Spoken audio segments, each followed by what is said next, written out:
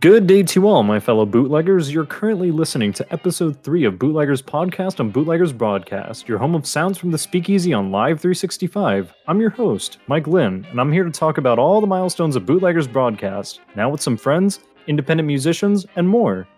On this episode, I'll be talking about music that influenced my childhood with Adam, a fellow person who listens to music. Hi, Adam. Who told you that? I don't listen to music. Oh, okay. Thank you. Podcast over, everybody. Go home. Literally, that's it. But no, yes, I am a fellow listener of music. Excellent. I'm glad you listen to music. Otherwise, this podcast would be very boring. Oh, man. So the topic that I wanted to talk about specifically is music that you remember listening to when you were very young and kind of how your musical palette had evolved. So, what is the earliest song you can remember? The earliest, okay. Go back into your memories and really think about that one.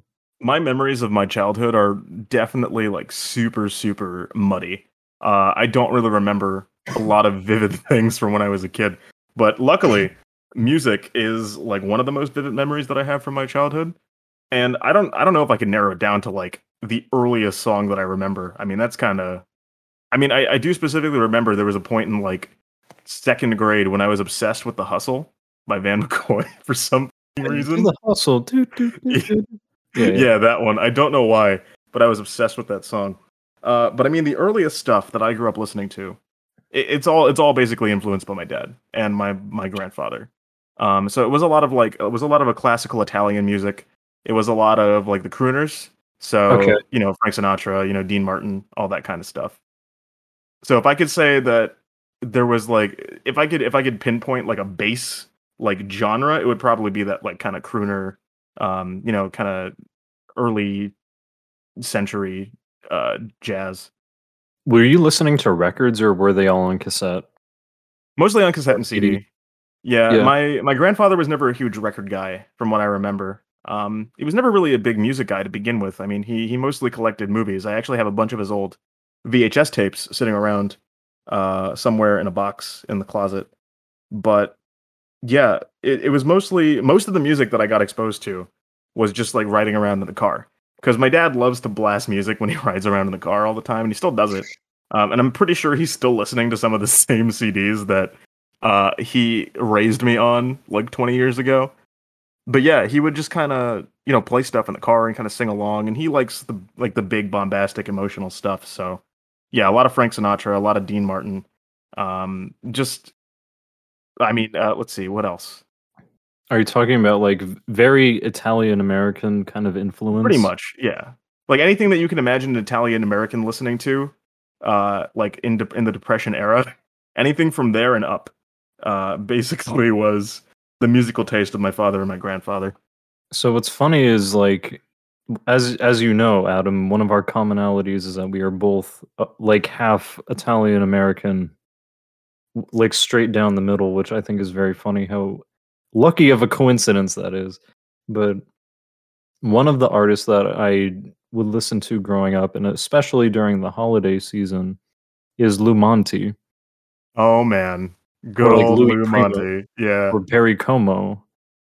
Like these guys, all of the crooners you're talking about, but especially Lou Monte has like very iconic novelty songs for Italian American peoples. 100%. I remember singing along to Peppino, yes. the mouse, when I was like 5 years. When I was like 5 years old. Lazy Mary. Oh yep. Man, there's so many classics from that man. Yes, you're right.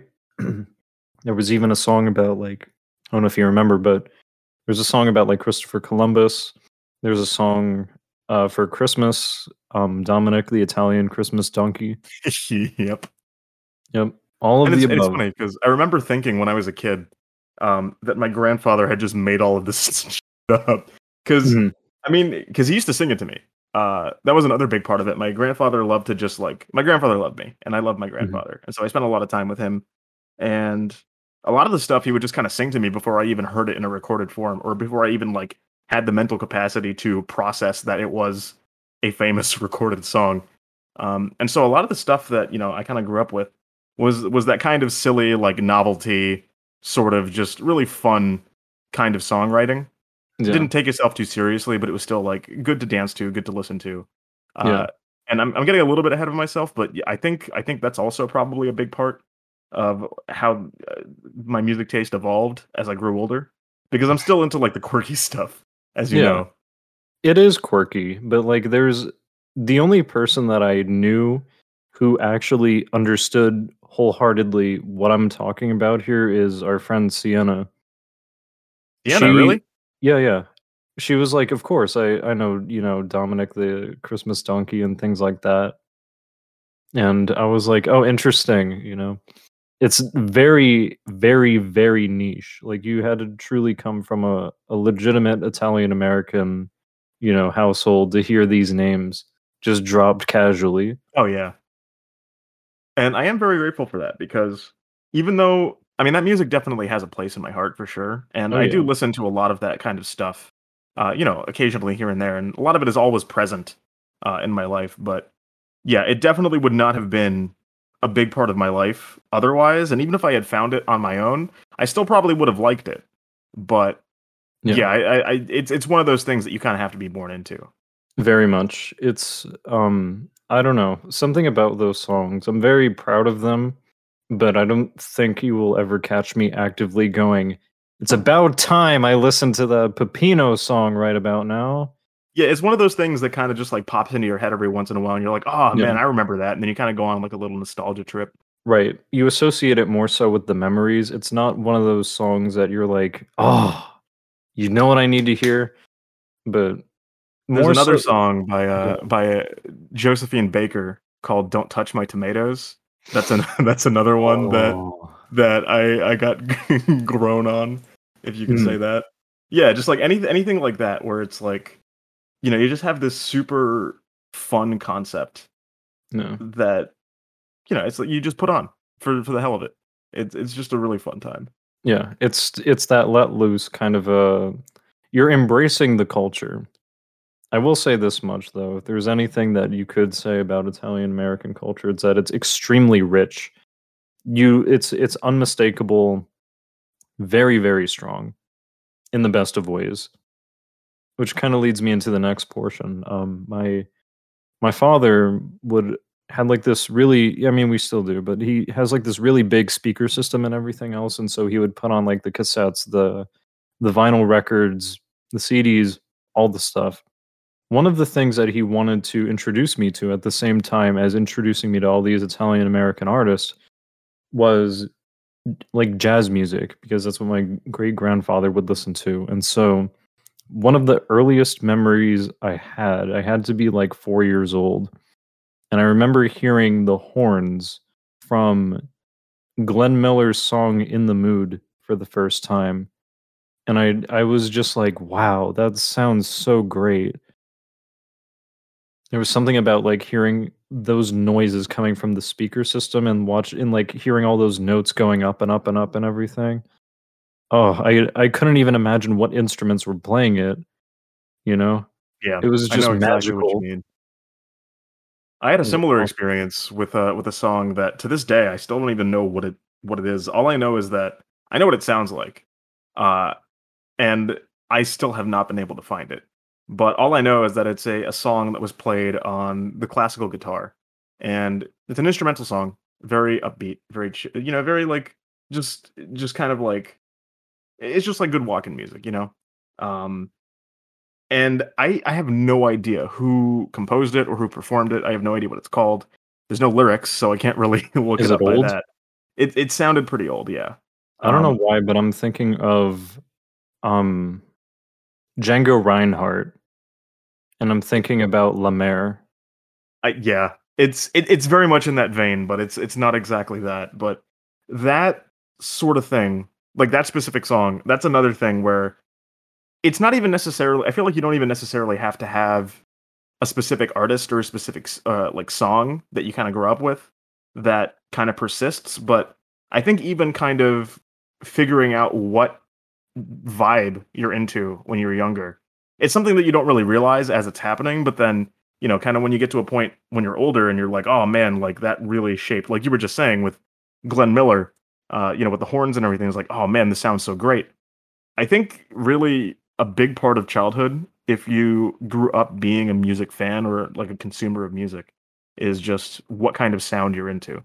Mhm. And so that kind of vibe is definitely something that I grew up on as well. When it comes to brass instruments, I mean, brass instruments besides, bass instruments, stringed bass instruments are probably my favorite collection of sounds that you can make. I love jazz music. I think you could very much just leave jazz music running for hours and I will never get sick of it. No matter what kind of jazz genre it is, I very much enjoy it. But especially during, I think my father had a direct influence on my musical palette, as did my grandmother. And my grandmother was more into the pop culture of her era, which was more so like the 50s. And so it wasn't so much 50s rock and roll, more so 50s pop charts, which would eventually segue into like Motown music. So it was more so like doo-wop kind of a thing, like Little Anthony and the Imperials, or like Buddy Holly and the Coasters, and that sort of side of the 50s. And my father um, kind of inherited uh, this palette for old country music that was passed down from my grandfather. Center stage, it was very much like this interesting mix of like 50s music, old jazz records, and country music. And my father would eventually become, in the 90s, a radio DJ for a nightclub that doesn't exist anymore. So I grew up like the main growing up, the main radio influence that I would listen to was country music. And it just so happened that country music was going through a renaissance at that point. The 90s into the 2000s and even the early 2010s was arguably the most fruitful time for country ever. And the earliest record I can remember was a song recorded in the late 90s by Conway Twitty and Sam Moore called Rainy Night in Georgia. Oh, it's a great one. Have you heard that exact recording? Or like Yeah, what that song? yeah. It is really, really good. There's something really nice and just soothing about that track. Conway Twitty in general. I mean, What a man. What a every time legendary musician. every time I look at a picture of this guy, I kind of just chuckle to myself because he's such like a, I don't know. There's something about him that's like super iconic, and at the Yeah. same time, he's just like super, he's just a super goofy looking guy in the Yeah. best way possible. Yeah. I He's especially got like love that the the sideburns. pompadour. Yeah. Yeah, Yeah, the yeah, yeah. pompadour sideburn combo. But Oh, yeah, yeah. Conway Twitty is such. He's another pretty iconic face from my childhood, I would say. My parents and my grandfather they weren't super huge on the country music side of things because Mhm. they very much so embraced the Italian side of their heritage more than the American side of their heritage. Yeah. But Conway Twitty was also a constant in my childhood. I guess the situational irony is that this basically reveals my entirety, but if you were to, in the most simplistic way, dissect my background, it's split between like Italian American culture and Irish American culture. And so on that side of things is where the country music started to become prevalent. And I mean, eventually my grandmother stopped listening to the pop charts because once it started to shift away from disco and going into like bubblegum pop and everything, she started to kind of like lose interest in that side. And then country music sometime around that era also started to have some pop influence along with rock influence. And so you had like all these interesting meshes of musical combinations all at the late 80s into the 90s. That's when you started to see like Dolly Parton becoming like front and center, and um, George Jones doing his thing, and like all these different. It was a beautiful time for country to exist, and country became really really cool in the 90s. Everybody was doing it, you know. Everybody was doing it. Everybody Yeah, was no, wanted to be you're not country, wrong. you know. Yeah, you're not wrong. And I feel like the echoes of that are still kind of felt today because Yeah. I mean, country is definitely not in the same form that it was back Oh then, no. Oh like no. at all. No, no, But no. but yeah, I think that time period was pretty. I think it was responsible for a lot of the ways in which country has kind of become and remained so popular in pretty much every aspect of American music when it comes to popular music. Storytelling was very hyper specific at that point. Even if the Right. songs sounded somewhat similar to each other, which is you're going to have that no matter what time era you're in, it's Yeah, going to it just comes happen with the genre. It's for one of sure. those things where it's formulaic, but it's formulaic for a good reason, in the Mhm. sense that, when it comes to that genre, yeah, the storytelling is often what you want to take center stage. And so Eh, it's much more about kind of being in the feeling of it or kind of connecting with it than it is about actually listening to it for entertainment purposes, I would feel like. there were a lot of it was very nostalgic, and that would, I guess, like, here we are, our generation is very nostalgic, but the storytelling was very, very, very specific to the point that no 2 songs were the same. And you could be like, okay, this is like the song Old Red, for example. You're like, wow, nobody ever talks about a love interest that like resulted in this guy getting in prison and then taking care of like this a bloodhound or a basset hound and eventually using that as a way to get out of prison in Georgia. Very interesting story. Or like the anytime you hear Reba talking about like the the night that the lights went out in Georgia or something like that, or anything by Tim McGraw or Alan Jackson or Garth Brooks, there was extremely specific storytelling that you could not mistake. Right. Very, very powerful stuff. And I mean, it's a real shame that right now this is gonna sound dated by the time that this is published in 2021, I hope. But I mean, right now, country music is the same instrumentation and it's the same song over and over and over again ever since the mid 2010s. Yeah, pretty much. And I mean, there is a market for it, or it Yeah, wouldn't continue to persist like that. But yeah, indeed. I think using country to point out a shift in values in music in general is a really good way to go about it. Because I agree with everything you're saying when it comes to the storytelling aspect and how things have kind of changed for better or for Very worse, much. depending on who you're talking about.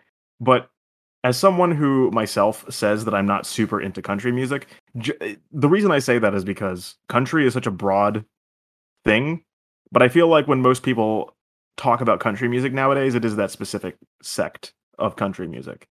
And so for anyone that, isn't interested in country music or doesn't really know anything about it or doesn't really listen to a lot of country music, I think you'd be surprised at what you could find if you just kind of go back in time a little bit and listen to some of the older things.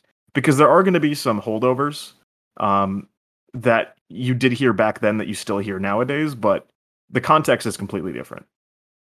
I grew up listening to a lot of Western, and I remember distinctly because my father was very much influenced by the same music that I'm about to talk about, but Hank Williams Sr.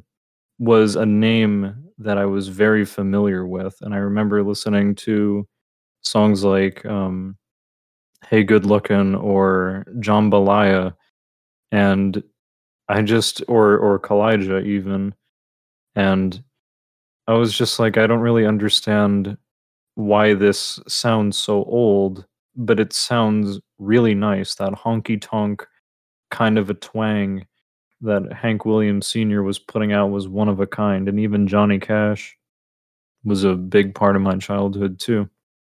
But that is such a stark contrast from the bro country that we currently have. even the 2000s country was very sentimental of like the I would say circa 1960s and 1950s. If you hear like Dwight Yoakam, you can compare him to like that twang of the 50s and 60s, and that Man, was a very Dwight Yoakam. commonality. Yeah, I haven't heard that name in forever. Oh man. You know who I'm talking about. Yeah, He I did a lot of cover songs, but still. he did. Yeah, Dwight Yoakam. That is a very unique name, by the way. Oh, yeah. I Oh, yeah. don't think I don't think anyone could mistake Dwight Yoakam for anyone else. No. And Alan Jackson was an extremely large part of my childhood too. I mean, the man released such a wide discography of good songs. Oh, it's gigantic. It's Honestly, I ridiculous. think that's a huge barrier to entry when it comes to this kind of stuff because there's just so much to go over that it's like, where do you start? And then once you do start, where do you go from there? You No, know? we could have an entire show on circa 90s through 2010s country music. Yeah, that's basically what this segment has turned into It at this sure point. has. Not that it's a bad thing. No, not I'm at gonna all. get into the pop charts soon, but I think that roughly around I would say like the mid 2010s is when country music started to shift away from rock and its background with just being nostalgic of the hits of yesteryear and started to shift into more so what it is today. I think was influenced not directly by, but probably as a result of Taylor Swift emerging into this genre. Yeah, I think I agree with you on that one. Once she started to shift into pop and away from country music, I don't side note, I don't hate Taylor Swift and I enjoy her early work. Yeah, And her also newest drop actually isn't that bad either. yeah, it's very I was folky. very pleasantly surprised. Yeah, Yeah, it's very nice. But once she started to shift into pop, country music followed her because that's what was selling, and I think that's when we started to notice that record labels were starting to shift away from the history and storytelling of country music and just going into like what is selling and what is working. And I guess yeah, the I would argue that like the not to say like the laziness, but like the repetitiveness and like the very dryness of modern country music an is a thermometer of the times. Like everything is very melancholy and repetitive. And so to have a bunch of music that exemplifies that goes to show you where we are in the world right now. yeah, Not that it's a bad thing, it's just it's a product of our era, just like all music is. yeah. You always have to look at the context surrounding any genre or any movement in music because it'll tell you a lot about For sure. the feeling or about where at least where people were coming from, both on the creation side and the consuming side. We were very young when what happened on September 11th happened, but there was a lot of music that was influenced as a result of that, and I think that's very interesting. Like, we grew up through an era of, like, extreme Americana, like, America's the best, like, Yeah, we're strong, we're put together, and everything like that, and, like, country music was bombastic as a result of that, and I think that's maybe why country music was doing as strong as it was. It was already doing great, and I think, like, the nationalism that came with the times really, like, pushed country music into a whole new territory of, like, patriotic kind of, rhetoric, I guess.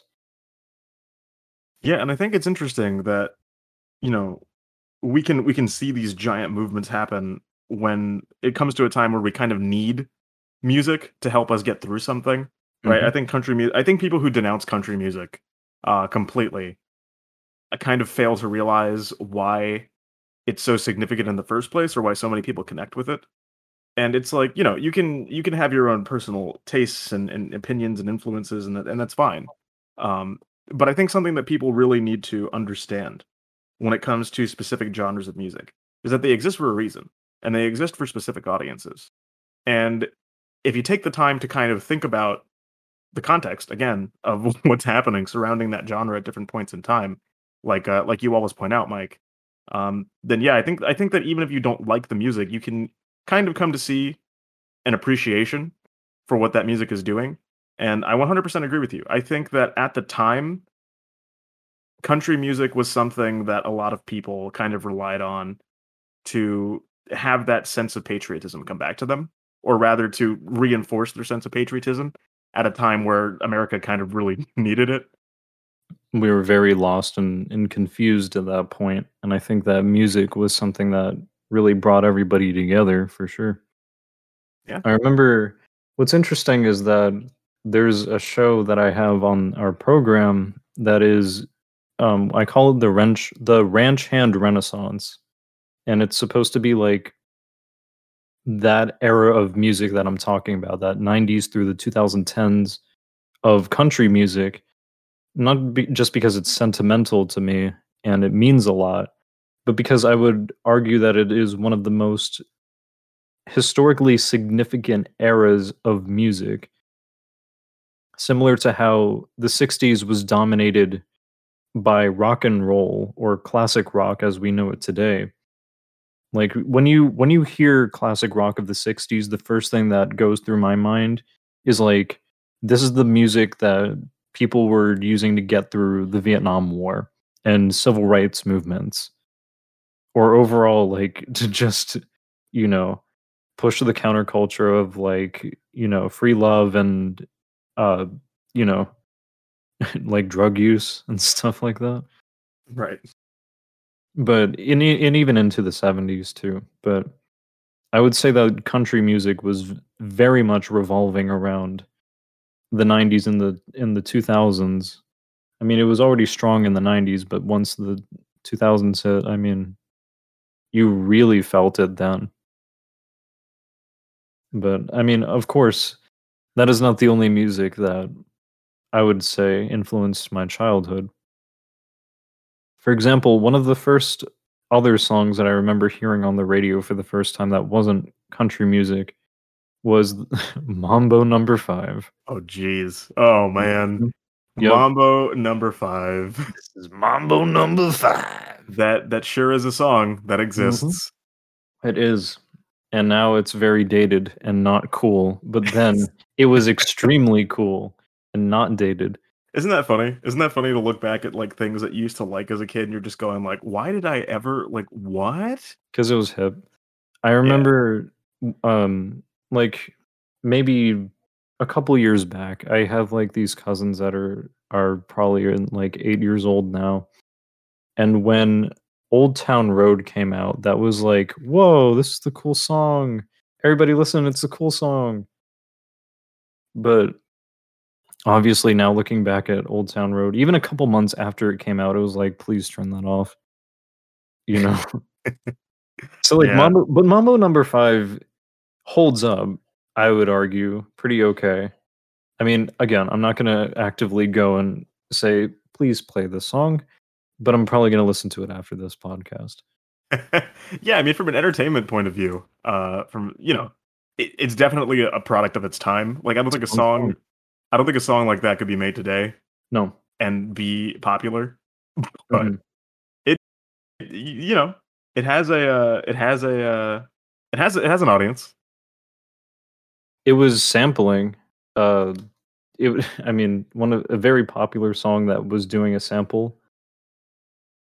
I Yeah. don't remember what the sample was. It's probably Mambo Number 5 was the original song. It was. It was Prez Prado's Mambo Number 5.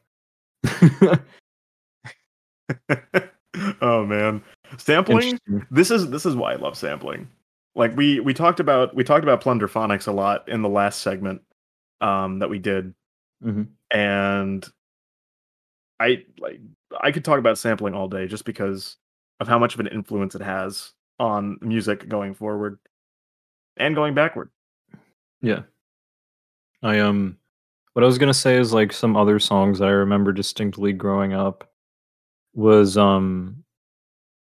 "Hey Ya" by Outkast, That was a yep.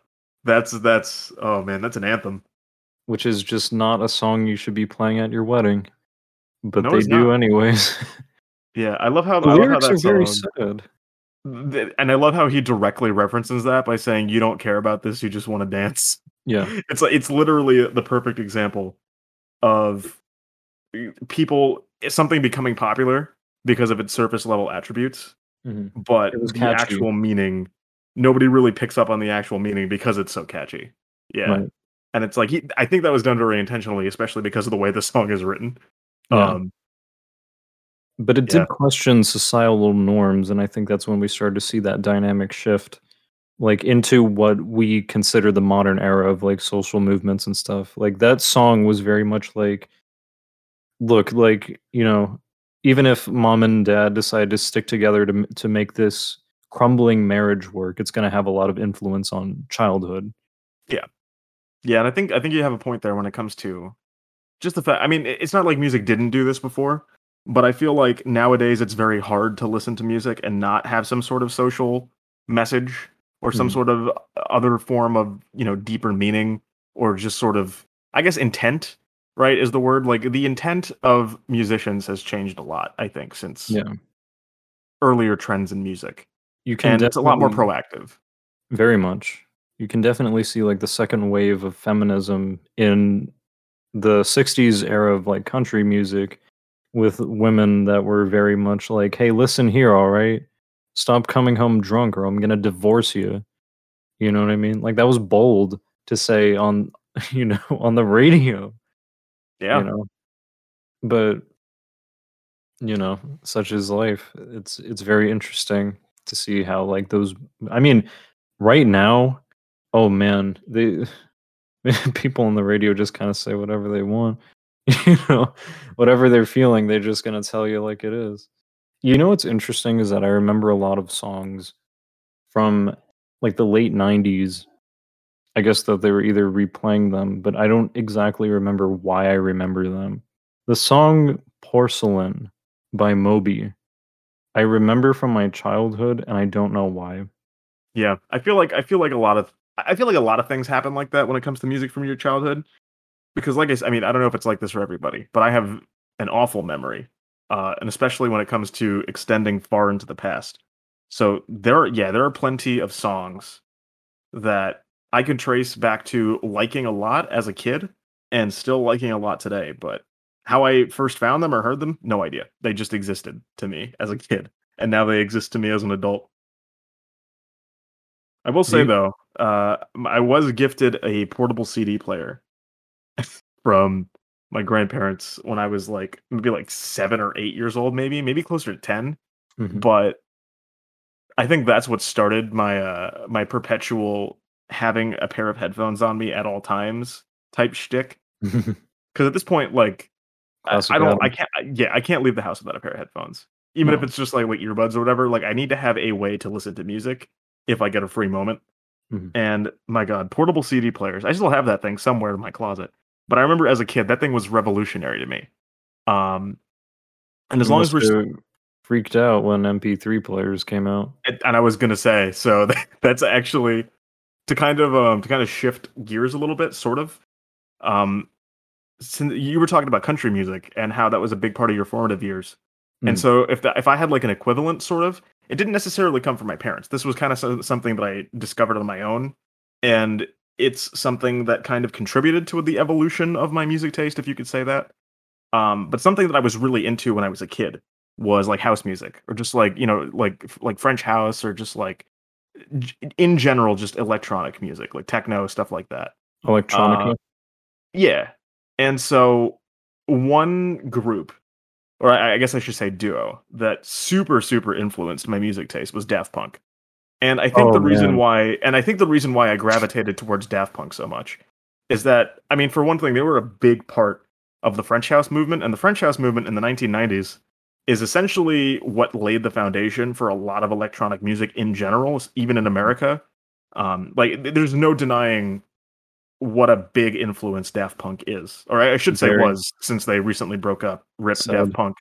Um, but I mean, they were a huge influence, and there was definitely a point in my life where I had an MP3 player. That was obviously the step upgrade from my portable CD player. I had like a little Sony Walkman, and I kid you not, there was literally a point in my life, I think in like maybe fifth or sixth grade, where I must have listened to the Alive 2007 album from Daft Punk like every single day for like a year straight. Like Around the world, around the world. I was obsessed, dude. I was obsessed. And I think a big reason why I was so into I think a big reason why I was into Daft Punk in the first place is because it was kind of a step up from what I was used to listening to because it had a lot of those elements. Like it was electronic music and it was techno, but they had a lot of jazz influences, they had a lot of disco influences. Like it wasn't pure electronic music in the sense that they still sampled things. They still had a very nostalgic like kind of like 70s 80s vibe going for them as well. And so I think Daft Punk is really what opened my eyes to the idea that music could evolve and you could take something familiar and make it completely fresh and new just by adding some new elements to it or rearranging elements of it in a way that makes the composition completely fresh. I remember hearing that for the first time and going like, wow, that sounds really good. What's interesting is that like a lot of music I can kind of associate with certain memories. Like, there's songs like Sweet Disposition by The Temper Trap or Plain White Tees, Hey There Delilah, or Clocks by Coldplay. All of those songs I can associate with very, very specific memories. Like Hey There Delilah, I remember it was like a song that they were constantly playing at the local movie theater. And Clocks by Coldplay, I remember seeing it's gonna sound really dumb, but on advertisement for a coming attraction on one of like the Peter Pan live action reboots with Robin Williams. Yeah, I think I know what you're talking about. I just remember going like, "Wow, that song's really cool. I wish I knew the name of it." And then I mean, there was a large gap that I never heard that song, and then suddenly there it was when I started working at the non-specific Floridian grocery store in 2015, and it was playing one night, and I was like blown away. It was raining, it was lightning, and all that, and I was like, "That's that song again." And I guess that's when I started to like really think hard about music and memories and associations with things. Yeah. I mean, I'm gonna s- I'm gonna say it's sad if not every person has this experience because I really hope they do. But I feel like everybody has at least one experience where, for either for a good reason or for a bad reason, they kind of associate a specific song with a specific moment or a specific Mhm. thing in their life. I mean, I think I know the big thing. I don't know if people still do this. I feel like they probably don't. Uh, um, Uh-oh. but like couple songs, you know what I mean? Yeah. Like, oh, what's our song? You know, and Mhm. it's like during the relationship, that song is like super great. It's like, oh, I listen to it all the time. It reminds me of my significant other. And then, For when sure. you inevitably break up because you're in high school and Oh. it's like, oh wow, I can never listen to this song again. Cool, thanks. Bye. Oh, wow. Or, like, you will literally make playlists that are associated with, like, a mood, but You ever just cry? yeah, sometimes. But I mean, like, okay, I feel like I probably should have been specific. you ever just you ever just cry when you're listening to music and you don't know why? Yes. That sounds like really soft. You ever Jeez, get that was such a goosebumps? soft comment. But yeah, I mean, same concept applies. I think having like a physical response to music is I mean, I don't know, it's not always a great feeling, I guess, especially considering like maybe there's a song that makes you feel super sad or like super depressed or reminds you of like a really hard time in your life. But Mhm. I think Oh, overall, man. the idea of having or I not the idea, but the experience of having like a physical response to something that you're listening to is one of my favorite things. And the best part about it is that it doesn't always come from places that like you would expect. Like there are definitely a few songs off the top of my head that I could say every single time I listen to them, I'll get goosebumps or I'll have some sort of like, swelling in like my heart. Not like in the Mhm. literal sense, because that would be really unhealthy and dangerous. But I mean, you know what I Don't mean? listen to that Like song. an emotional swelling. Yeah, Um, like if I could, like I mean, "At the River" by Groove Armada, you already know that because of of course. course That's it's the the Adam song. And the best part is, it's like I don't even have any sort of significant, you know, I don't really have even some sort of significant like memory associated with that song. It just makes me feel something. I connect Yeah. with it. Another one is Perpetuum Mobile by Penguin Cafe Orchestra. Mm. Whenever those strings kick in, like there's never a time where I will not get goosebumps from listening to that song and that specific part of the song. And I just think that's really cool. You ever make playlists specifically like, I kinda referenced this earlier, but, like, do you ever make playlists to either convey a time in your life or an emotional state? Oh, absolutely. Like, I've I deleted a lot of them too oh. because a lot of them are really cringy. Yeah, yeah. You know, I need to go into my Spotify and clean things up, but, like, you have playlists when you're getting really you want to get really hyped up and full of energy, or, like, perhaps you want to just kind of, like, mellow out or even fall asleep or study. You have playlists for all that stuff, but I don't know, like, I really gotta, like, clean up my Spotify Yeah. because now I'm looking back and going, like, But why did bringing I that back around to the whole, like, childhood influence angle, Mhm. more often than not, I mean, I don't know if this is the case for you, but more often than not, when I do make playlists like that, when I'm trying to go for a specific emotion, most of the time, the majority of that playlist is made up of songs that have been significant to me for a long time. I mean, obviously, I'll put newer songs in there if they fit the mood, that I've been listening to recently, but a lot of the time it's mostly just stuff that I'm really familiar with. Mhm. Yeah.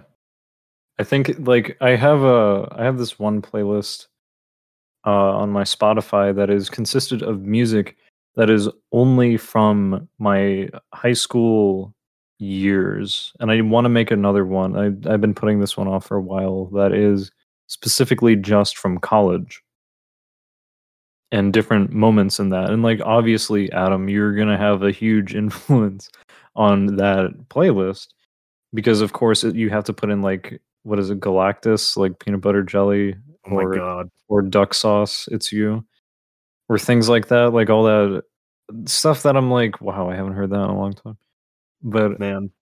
The more that I think about it, the more that I realize that I mean, this is probably completely untrue, but at least to me, right? Like undergrad was like the golden age of like electronic, like heavier, weirder electronic music. yes, it was. Because I used to listen to a lot of dubstep, a lot of just like, like trap, not like the hip hop kind, but the electronic kind. And I realize more and more now every day that like I don't listen to any of that stuff anymore because I don't like it anymore. It Not doesn't the stuff that I used to listen to. The stuff that I used to listen to, I can still listen to, and I still really like it. But something happened where I think like that period of like 3 or 4 years was just a really good time for electronic artists to experiment and come up with new things. And to me, like now, it just all sounds the same. And that could just me yeah. being an old man. Um, We're both old. but I really do think that like I guess the saying is like catching lightning in a bottle, right? I really Mm. think that a lot of artists around that time um were doing just that. And that's why I was super into it. And ever since like the innovation and just like the kind of new stuff to listen to has kind of died out a little bit, I've kind of just regressed into not listening to that genre as much anymore. And I guess Yeah. that doesn't really fit too much with the idea of like childhood influences when it comes to music. But if we're talking about eras in our lives in general that have Yeah. been influenced by music, I think like that specifically, like that genre of music shaped my personality for a good like 2, 3 years. Mhm. Um, and yeah, I mean, even though it doesn't really exist anymore, and like I can't really go back to that time period unless I just like, make a playlist full of all those songs, right? It's a super significant memory to me, and even though I don't really remember a lot of specific things that I did in undergrad, that weren't related to, like, student media, I 100% remember all of the music that I was listening to in that time period, and I think Me that's a too. really powerful thing, you know? There was a lot of memories that we had celebrated at that time, and I think it was really great to be able to, like, when we got those disco lights for the radio station and listening to the Commodores, Oh, man. Absolutely. That memory is like glued into my head, or listening to Frontier Psychiatrist for the first time and things like that. Good old Avalanches. Oh yeah. And also the And memes. I feel like people discount the yeah, meme potential meme of songs music. for I mean, sure. like, not Dared necessarily like Sandstorm. God. It makes you immediately think of the MLG era of meme Jesus. pop culture. Darude Memes. Sandstorm. But yeah, even like more personal memes, like they don't even necessarily have to be a meme song, but like, I mean, Inside jokes. as soon as I say this, Mike is gonna get triggered. Everybody's doing the fish. Yeah. Yeah, that whole that whole oh man.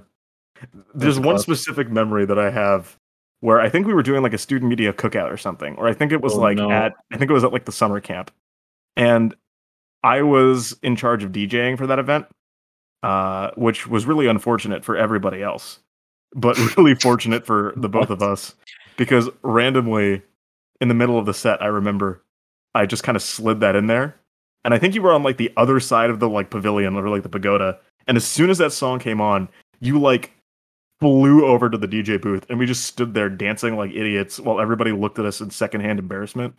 And it was a Yeah. great memory. I loved that. It was a fun time. There was a lot of that, Adam, Yeah. where like we would have in jokes and everybody else would be like, but Oh we would be god. having fun, but nobody else would, and sucks to be you because we were having fun Mike and and they Adam were at weren't. it again.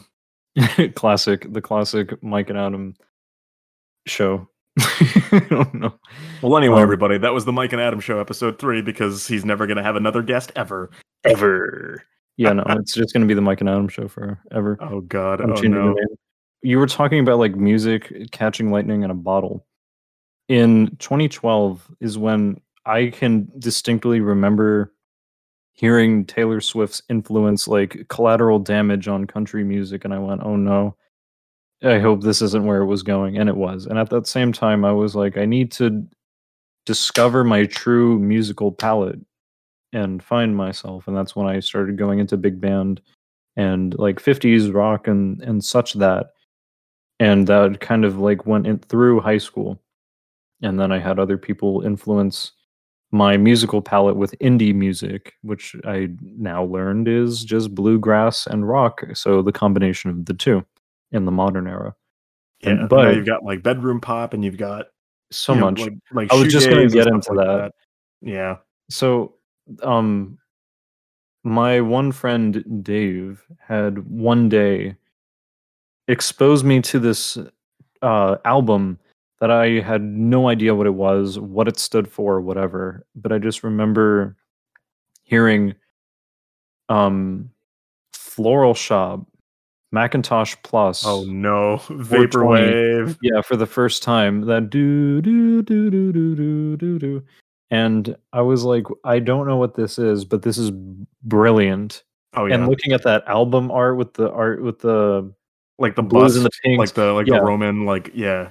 the that sculpture, all of that stuff. I was like, I need to know what this was. And so I didn't have a Spotify. I was only listening to music through YouTube and Pandora, and there was no vaporwave station on Pandora, and I don't think there still is. I could be wrong. And slowly, that's when I started getting into down tempo, and it just so happened that when I first met you, I was starting to go up on that horizon in 2016 about wanting to learn more about sampling and down tempo and things like that in your chill music. And it just so happened that not only around that time did you show me a lot of stuff, but that was the time. It was maybe like 2 years later that they started really pushing it, but like Oh, that's yeah. around the time that like bedroom pop and like plunderphonics and down tempo and chill everything started to really become a thing. And Yeah. now it's extremely big to the Vaporwave point was that it's such a like a short-lived movement, but like very the influence that it had on everything is undeniable. Like you can hear extremely. traces of it in so many different genres. You just like take like a very minimalistic drum kit and put like a very nice soft synthesizer in the background, and basically now you have lo-fi. Yeah. And It's lo-fi very hip easy hop is a to. huge thing because I mean, It's obviously, easy. It's soft. It's whatever you put on. It's your music to sleep to. It's your music to study to. It's everything. And for collateral damage, now it's become almost the counterculture. Like I would put that in indie in a very similar category. yeah, It's just the music if you don't want to listen to the pop charts or like the top 40s. Like these are music made by the people for people that get it, I guess you could say. Oh yeah. boy, they're going to look back on this podcast in like 30 years and they're going to be like chapter 1 of our history book, the counterculture of, the 21st century. Section 1. Like lo-fi music. Vaporwave, We're gonna lo-fi, sound so down cringe. tempo, trip hop, Yeah. anime girl with googly eyes on headphones working on homework for 300 hours Have you straight. ever heard an interview from baby boomers like on like the Dick Cavett show or something like that or Carol Burnett Yes, or something like that, and it's like people talking about the 60s in the 60s and they're like, "Yeah, we're part of this new like counterculture, man. Like we're it's against the so system." weird. And it's It's like so weird. them explaining the 60s to people in the 60s is weird, but that's what we're doing. That's exactly what we're doing. But then people like in 30 years from now, like the next generation are going to be like, look at these two losers talking about, I mean, they're saying that their now. own era. They are. But it's usually the older generation going like these kids they're dang fangled like lo-fi or whatever. Yeah. All I know is that We're hipsters, we're Adam. It's time to Mike. come clean. Oh shit, Mike, you don't have to make me say it, man. We all It's too know it. We late. don't have to. We don't have to come out with it No, but we're directly. not. But it's okay because we're not cringe. We're. It, I mean, we if are I cringe, we are cringe, but not in that way. If but there's not one thing that I that could cringe. say, if I could say like one thing to like cap off everything that we've talked about so far, when Mhm. in terms of like a musical journey, right? Because Yeah. this episode started off trying to be about where we came from, and it kind of This spiraled is into a where we bunch of came other. from. It is where we came from. It definitely spiraled into a bunch of other territories, but I think like the biggest thing to always come back to is that there could be a variety of reasons why somebody likes a specific piece of music, and you're never going to know what that is until you ask them or until Mhm. you hear their opinion on something.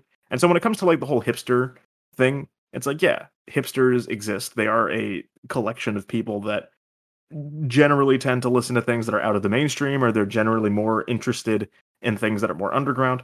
And uh, what I say is that if you're a hipster, that's fine. Be proud of it.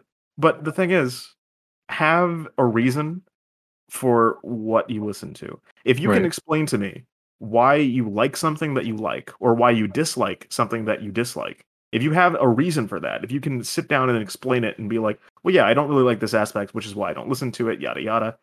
And if that reason isn't, I don't like this because it's on the top 40s chart, then that's fine, you know? Yeah. Which I guess is going to say we're hugely influenced in our music tastes by what we grew up with or what Yeah. we've always kind of known. But I'd say that that doesn't necessarily have to be the stopping point, because I feel like so many people get so used to what they know that they never really want to expand anywhere else. And Yeah. so if you could have one piece of advice from a 24-year-old hipster uh, who's basically just starting his life, it's don't be ashamed of what you listen to, Yeah. but be interested in what you listen to. As long as you're passionate Exactly. about what you're into, then there's nothing wrong with that. It And I would should appeal to definitely, you yeah, I would for a encourage you to reason. explore. If you Yeah. explore a bunch of other genres and you come to the conclusion that metal is the only thing that you want to listen to for the rest of your life, that's totally fine. But you got to be passionate about it. You know what I mean? Exactly. Yeah. I And so if mean, you find something new that you're passionate about, and you're just like, well, I don't really know if I want to listen to this because it's like popular and I don't want anybody else to think I listen to it, that's a dumb reason, in my opinion. embrace it. Just Yeah. embrace it. I mean, the thing is, I don't like modern music because I the era of country music that I enjoyed is not what it is today. And so it's like it went in a different direction. It's not what I enjoy as a genre. It's not the same genre of like country music. And I would argue that the music that I was listening to in my childhood was the mainstream. So there's that. But yeah, and that's like another for thing. example, You have to concede that the mainstream is constantly changing. yeah, that too. And the like when it comes to pop music and like the top 40s charts, a lot of that is influenced by I would argue my least favorite genre of music. I'm going to be exiled for this, but I'm sorry, I really do not like bubblegum pop.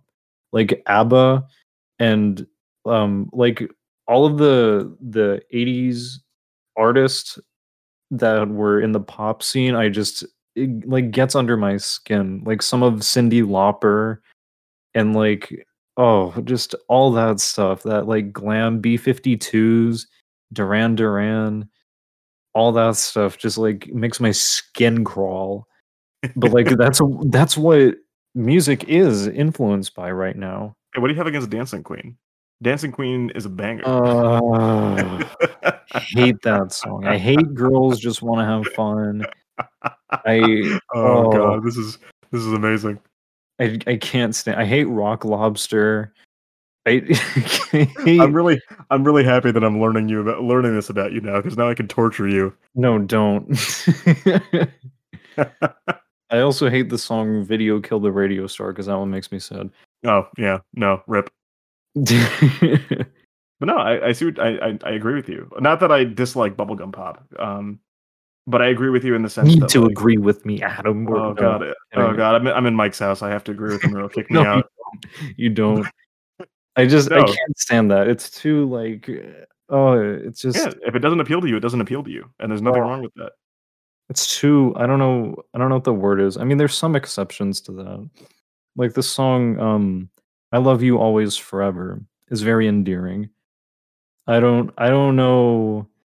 I don't hate that song. I think it's nice. But and like Love Shack is a fun song to listen to when you're only listening to the hook. But Michael, you're burning so many bridges. I really am. I lost all of my audience because now they're all like, "What?" But I mean, I like Queen. I like Talking Heads. You know, I love Talking Heads. Once in a Lifetime has been a constant repeating banger on my radar. Absolutely. I guarantee you I listen to that song probably about like 5 to 10 times in a week on average as of right now. Once in a lifetime. The point is the 80s suck. No, that's not what a beautiful note. What a beautiful note to bring up at the wow. You know, I feel really bad for anyone listening to this entire podcast all the way through. Yeah, and no, we have like a serious discussion, and we start talking about our influences, and then the last thing they hear is the 80s sucked. Get out of here, go home. Show's over. Well, I already blew my my chance to give my effective wisdom for the day. I already gave my wisdom. So if you had to cap this off with something, Mike, what would you say? I got you. Flash games also influenced me because they gathered all of those songs and made them mainstream, and also like YouTube also like all of the I guess you would call them YouTube poops. I know that for sure, but basically satirical pieces made by content creators on the grassroots level like used a lot of those pop culture songs and exposed me to a lot of things that I would not have listened to otherwise because I would probably still be listening to only country music and potentially I big agree. Yeah. So yeah, Adam's dead. No, okay. I hope you heard that.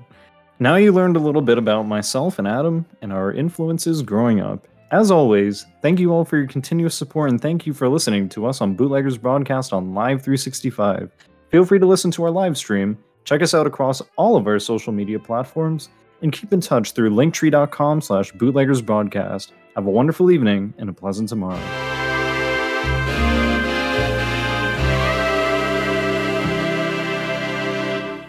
Yay.